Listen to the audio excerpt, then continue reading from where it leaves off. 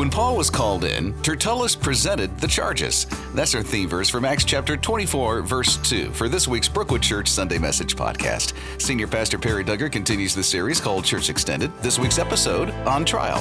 Here's this week's spiritual practice. List 3 things you believe about Jesus. Then share them with someone why those beliefs are significant to you. If you want to watch a video of this week's message, listen to worship, search the message archives, visit brookwoodchurch.org/watch, or download the Brookwood Church app. Be sure to subscribe to this podcast to stay up to date with the Church Extended series. We pray this message encourages you and your walk with Christ. And now, here's Pastor Perry Duggar.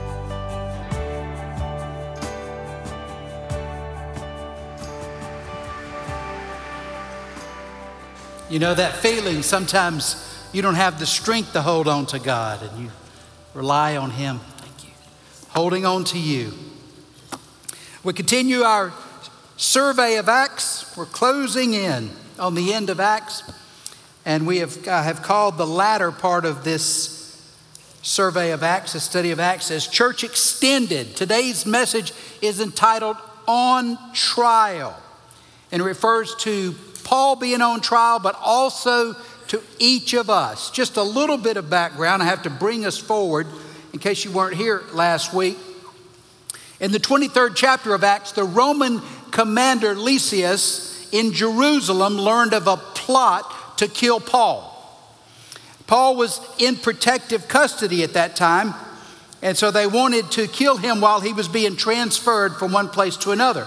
So the Roman commander sent Paul down to Caesarea to the Roman governor Felix. And the commander then told all of Paul's accusers they could travel to Caesarea to take their charges to Felix. I know that's a little confusing, but the Roman commander in Jerusalem took Paul into protective custody. He learns there's a plot to kill him. He transfers him to Caesarea, and he tells everyone who has a charge against him to travel there to the Roman governor. Theme verse from Acts chapter 24 says, when Paul was called in, Tertullus presented the charges. You know, I start this message with a quote, and it's on your outline. It's whether you have the printed version or the online version. And this was something that I didn't originate. I heard it actually after I became a believer. And I was thinking, goodness, that was back in the 70s. Some of you, we had cars like the Flintstones. We had to run. If you were arrested for being a Christian, would there be enough evidence to convict you? If you were arrested for being a Christian, would there be enough evidence to convict you? Answer that question. You can jot it down there, or at least in your mind. Decide the answer to that question. Paul was tried for his faith, but so are we. Usually informally, by people who are observing our lives, assessing the reality of our faith. Some of you that are online may be actually receiving accusations of various types. I'm not online. I can tell you it saves you a lot of heartburn. And, you know, I urge you, pull the plug. So I don't have Twitter. I don't have Facebook. I mean, look at this face. Who wants a book I've made out of this? But if tried for your faith, first anticipate false accusations. Verse 24.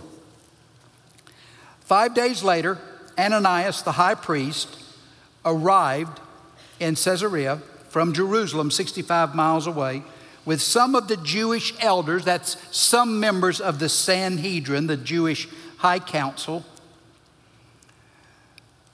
and the lawyer Tertullus. Tertullus was a Jew, but obviously very well versed in Roman law, to present their case against Paul to the governor. Felix, the governor, was a former slave. He was governor, it says here, but actually, the title was procurator of Judea, the southern portion of what we call the Holy Land, from 52 to 59 AD. His brother was good friends with the emperor, and so Felix got a promotion, a large promotion. Now, you see, the Sanhedrin was not content to just drive Paul from Jerusalem. It wasn't enough to just end whatever influencing he was having there around the temple. They wanted to see his ministry, and even better, his life ended. So they hurried to Caesarea to prevent Governor Felix from releasing Paul. You know, I think we see some cruelty on that level today, don't we? It's not enough to just say, I disagree with you. I have to destroy you. I have to end you.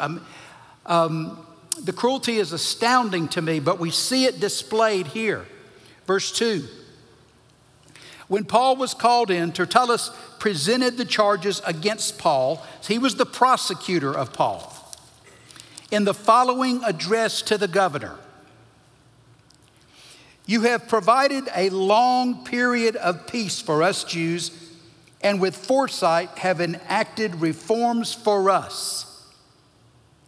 For all of this, Your Excellency, we are very grateful to you. But I don't want to bore you, so please give me your attention for only a moment. So Tertullus is just full of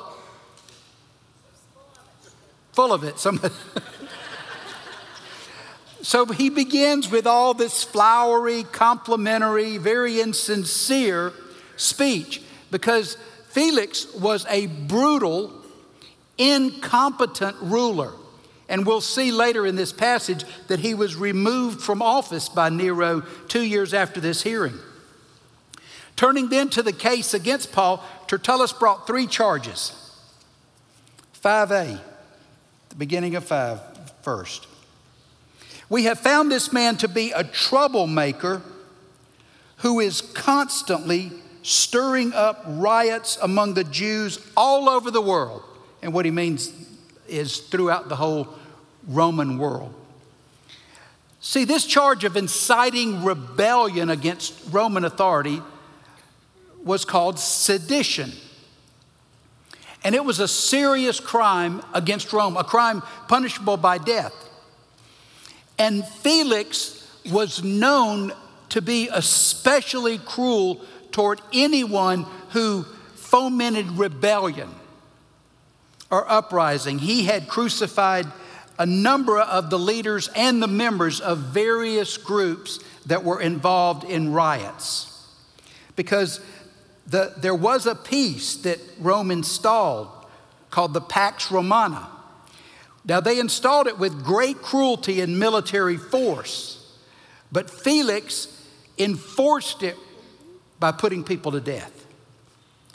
Tertullus, you see, further attempted to portray Paul as a radicalized insurrectionist. And we continue there in verse 5. He is a ringleader of the cult known as the Nazarenes. Obviously, Jesus was from Nazareth, but Nazareth was kind of a working class neighborhood or small town.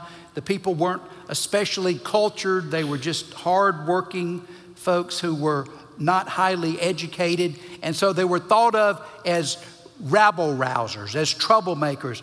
And so this lawyer wants the governor to associate Paul with these people.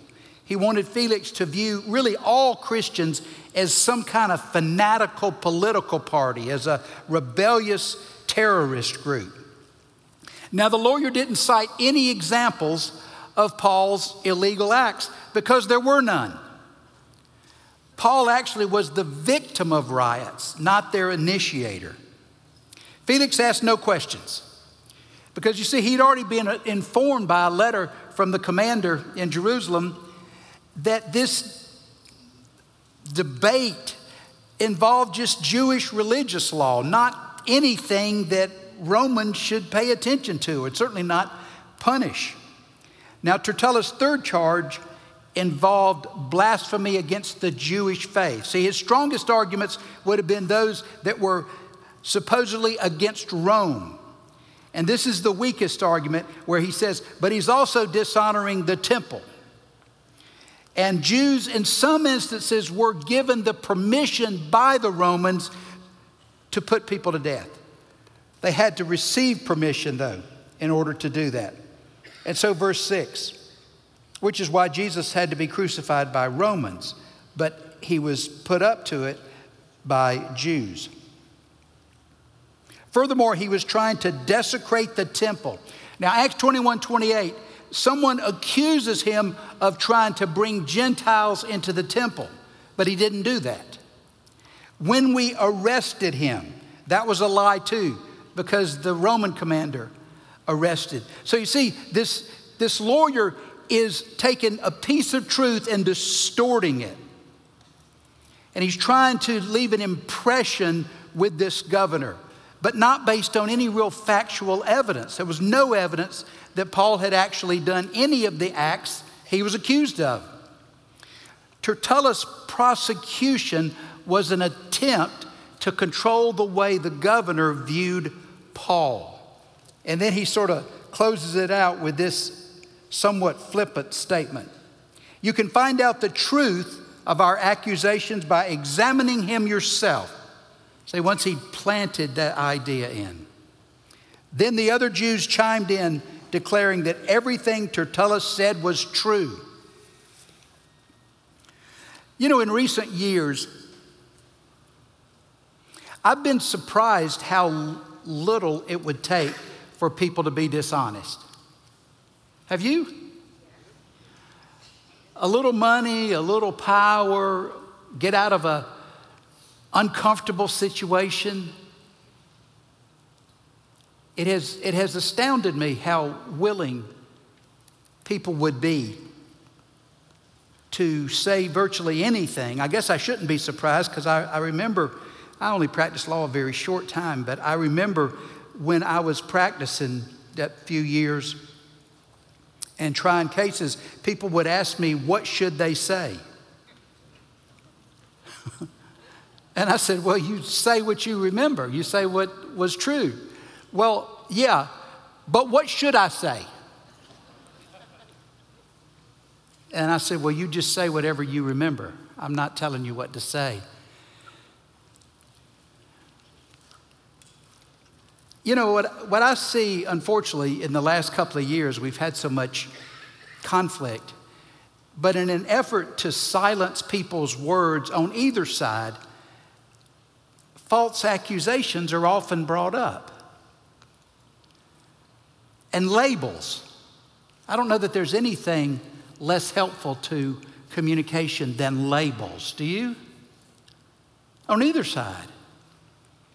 And so labeling a Christian as an intolerant extremist is merely an attempt to eliminate your influence. And so let me say, as we are ambassadors for Christ in this culture, has that happened to you? Have you been referred to as narrow-minded, judgmental, something like that? And it isn't true. Be sure it isn't true, but don't accept it. Don't accept it. Paul didn't. And so we see that if tried for your faith, assert faithful answers. Verse 10.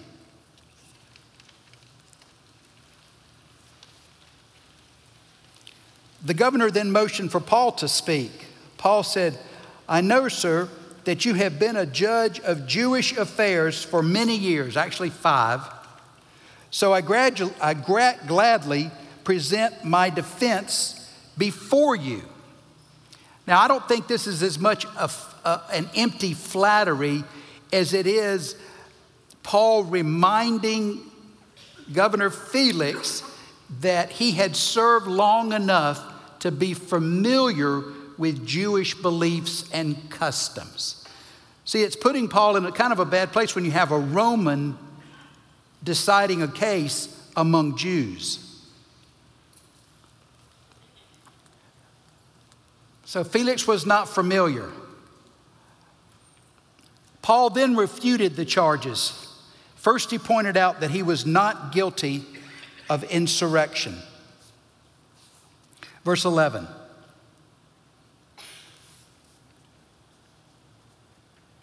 You can quickly discover that I arrived in Jerusalem no more than 12 days ago to worship at the temple. See, he was in Caesarea for 5 days. He'd been in Jerusalem for 7, but his focus was on worship, not creating trouble. And then he says, my accusers never found me arguing with anyone in the temple, nor stirring up a riot in any synagogue or on the streets of the city. These men cannot prove the things they accuse me of doing. See, Paul immediately admitted his Christian faith, but he denied that it violated Jewish law or scripture. He continues, but I admit that I follow the way. He didn't accept that really critical label, Nazarene, because originally people were referred to as the way. They saw themselves as part of Judaism, which they call a cult. But I worship the God of our ancestors, which was the historic title for the God of Israel. And I firmly believe the Jewish law and everything written in the prophets, which was really in contrast to the Sadducee accusers. I have the same hope in God that these men have, that he will raise both the righteous and the unrighteous. Now remember, one group in the Sanhedrin believed in the resurrection, the other one didn't. Which one believed in the resurrection? Pharisees. And which one didn't? Sadducees. So what he's actually doing is he's declaring he's more biblical than a lot of these folks that are accusing me.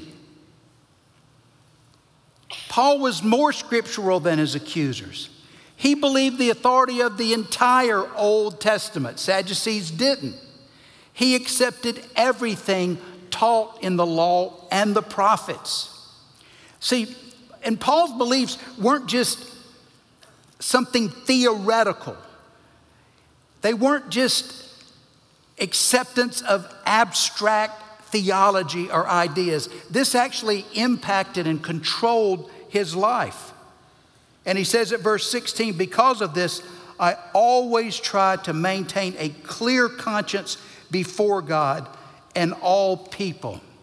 So for him, faith wasn't something abstract. Faith was his life. And he lived in a way that reflected what the scriptures taught. For him, it wasn't about power. It wasn't about position. It wasn't even about theological principles. It was a way of life and a relationship. And then to rebut the final accusation of profaning the temple, Paul told of his reasons for coming to Jerusalem. After several years away, I returned to Jerusalem with money to aid my people and to offer sacrifices to God. So he's demonstrated devotion to God and the temple and God's people. He didn't come to cause trouble, but to relieve material needs of believers and then to offer worship to God. Paul then participated in a temple ceremony marking the end of the Nazirite vows. They vowed to drink no alcohol. They shaved their heads. And actually in Acts 21, you see that Paul paid for the action of them having their head shaved. And what he was doing is he was proving his obedience and respect for Jewish law. There was nothing about this man that was defiant to the Jews.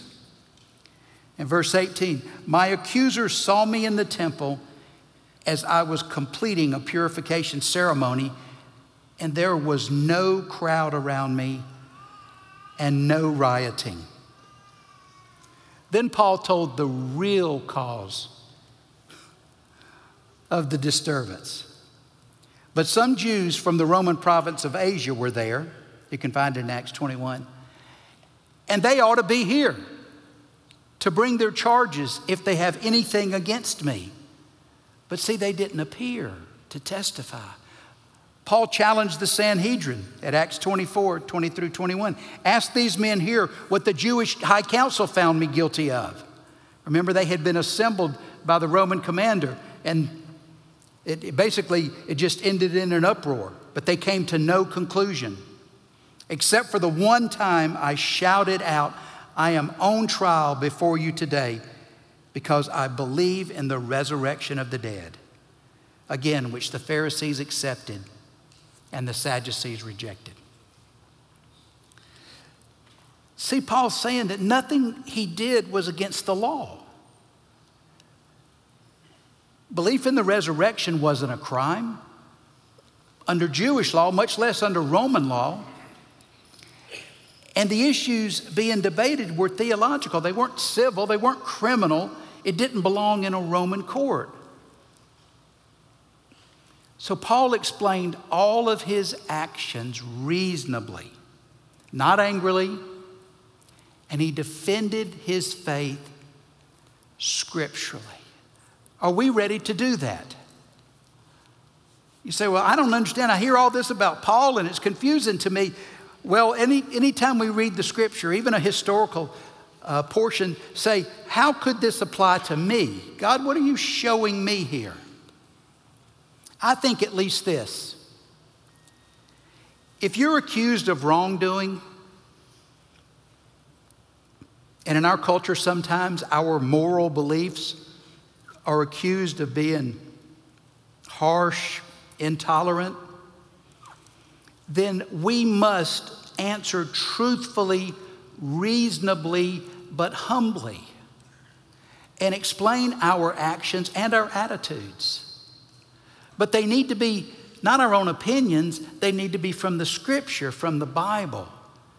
And we must not shy away from saying, this is what God's word teaches me, and this is where I stand. But be careful, again, I keep repeating this, but you can't be critical, harsh, ugly.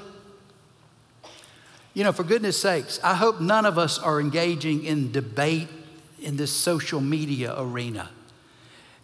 Because see, first we represent God.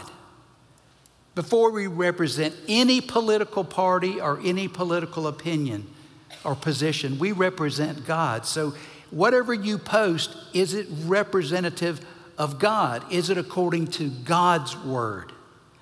And there ought to be evidence in our lives that we have the nature of Christ, that we are forgiving, that we are generous, that we do care about our community. You know, that's why I hope that we're able to get behind the idea of a free medical clinic. It'll require more giving for all of us and for some of us to start giving. But I think it shows that we care about all kinds of people. Doesn't matter what political party they're in, doesn't matter the color of their skin, doesn't matter the level of their education. We want to help meet physical needs. We're motivated to do it because of our faith in Christ. And Paul is showing that. He says, I collected money. I showed up here in Jerusalem to take care of people who were needy. Have you ever had to defend an action or an attitude? Have you? How many of you have? Let me see a hand or two. Did you feel qualified? Were you able to respond humbly, without retreat? We don't completely collapse. We stand firmly but humbly on the scripture. If tried for your faith, also address foolish attitudes. Verse 22. At that point, Felix, who was quite familiar with the way, so he knew that the charges about Christians were false, adjourned the hearing and said, "Wait until Lysias, the garrison commander, arrives. Then I will decide the case." See, there were no eyewitnesses. The Sanhedrin had no verdict to argue.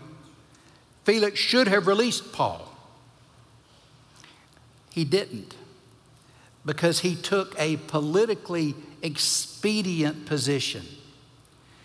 If he had released Paul, the Jewish leaders would have been furious, which may have led to more riots or unrest.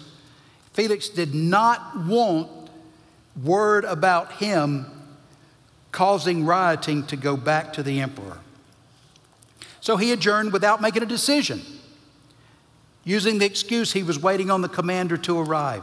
But he had already received a letter from the commander, remember, so he knew what the commander thought. He ordered an officer to keep Paul in custody to satisfy the Jews, but to give him some freedom and allow his friends to visit him and take care of his needs, because he was a Roman citizen and he hadn't been convicted of any crime. A few days later, Felix came back with his wife Drusilla, who was Jewish. Sending for Paul, they listened as he told them about faith in Jesus Christ Jesus.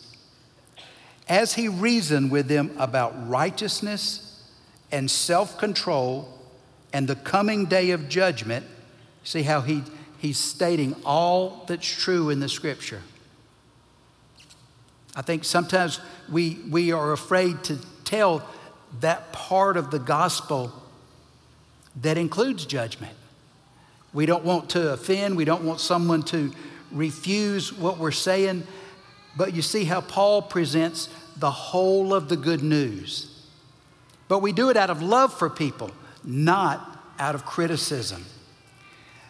But Felix became frightened. Now see, the backstory is that Felix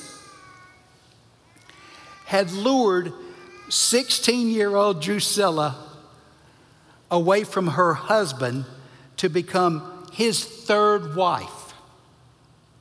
So he was obviously lacking self-righteousness or righteousness, and he was lacking self-control.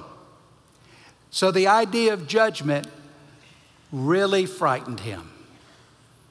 Despite his fear, Felix ended the conversation instead of inquiring about faith. "Go away for now," he says. "When it is more convenient, I'll call for you again." But look at this. He also hoped that Paul would bribe him, although it was clearly illegal against Roman law. So he sent for him quite often and talked with him. The spiritual conviction that something was happening that caused this man to reflect on himself, but he stepped away from that and he slid back and started acting on his corruption. He wanted Paul to bribe him. And after 2 years went by this way, Paul never bribed him, neither did any other Christian. Felix was succeeded by Porcius Festus because Nero removed the corrupt Felix for brutality. And because Felix wanted to gain favor with the Jewish people, he left Paul in prison, even though Paul was innocent.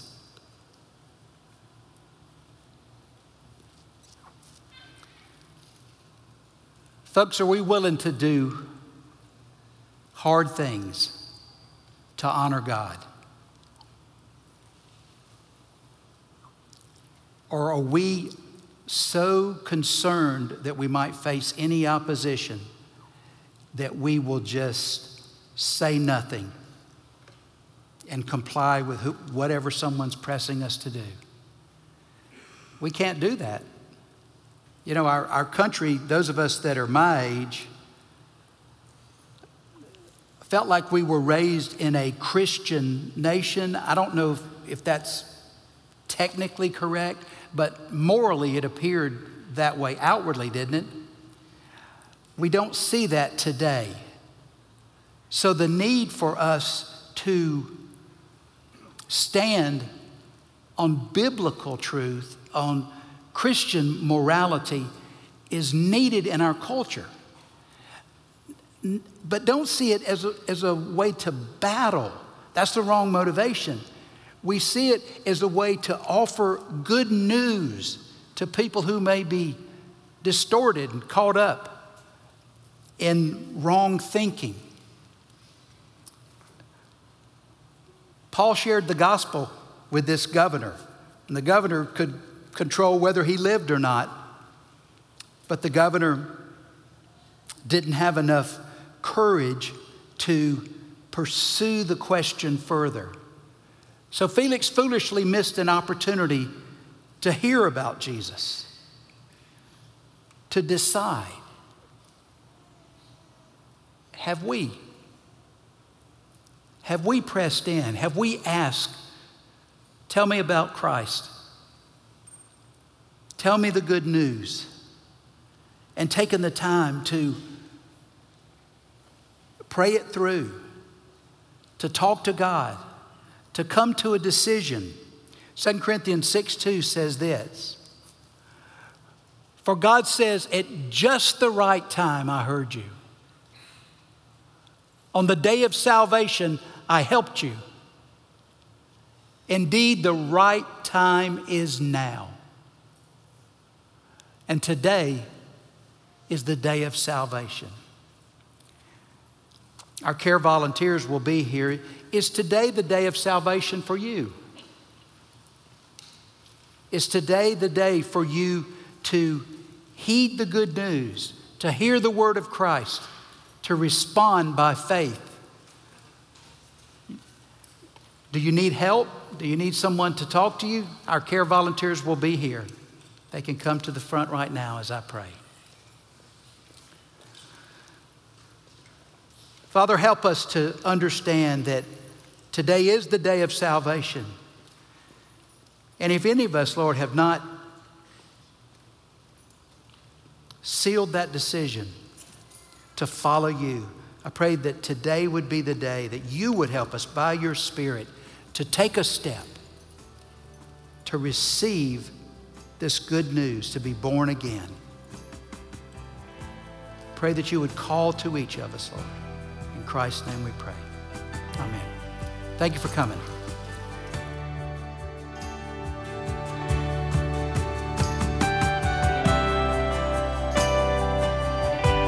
Thanks for joining us for this week's message. Our memory verse is from 1 Peter chapter 3, verse 15. Instead, you must worship Christ as Lord of your life. And if someone asks you about your Christian hope, always be ready to explain it. At Brookwood, we want to help you pursue a relationship with Jesus so that you can experience a transformed life. One way you can do this is by getting connected to Brookwood. Please email us, connections@brookwoodchurch.org, or call 864-688-8326 to speak to someone on our Connections team. If you haven't already, subscribe to our podcast. Thanks for listening and have a great week.